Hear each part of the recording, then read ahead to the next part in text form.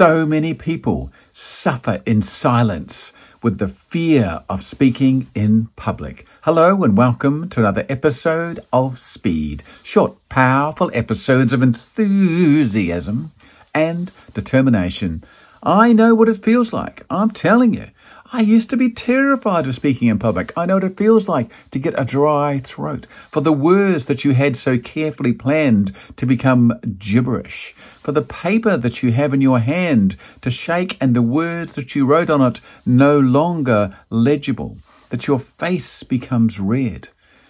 Your mind suddenly goes blank. It's an awful, paralyzing fear.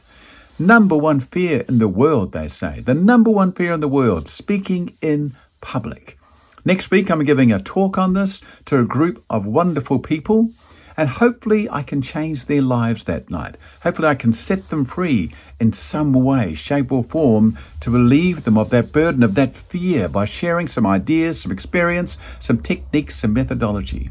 And all of you that are watching this today that suffer this fear, there are ways around this. There are techniques you can use. There are books you can get a hold of. There are ideas that you can put in place to help you through it. You know, a great book you can read right now is How to Win Friends and Influence People. It sounds crazy, but it's actually a good book.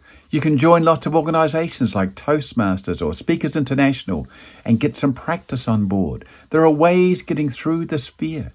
There are things that you can do, but don't live with it. Don't carry it with you every single day, because it really becomes a burden. Because when that phone rings for that 21st birthday or that wedding or that talk that you have to give at the workplace, it's an awful feeling, isn't it? It's an awful feeling that just sweeps over you, that you know that you have to do a talk.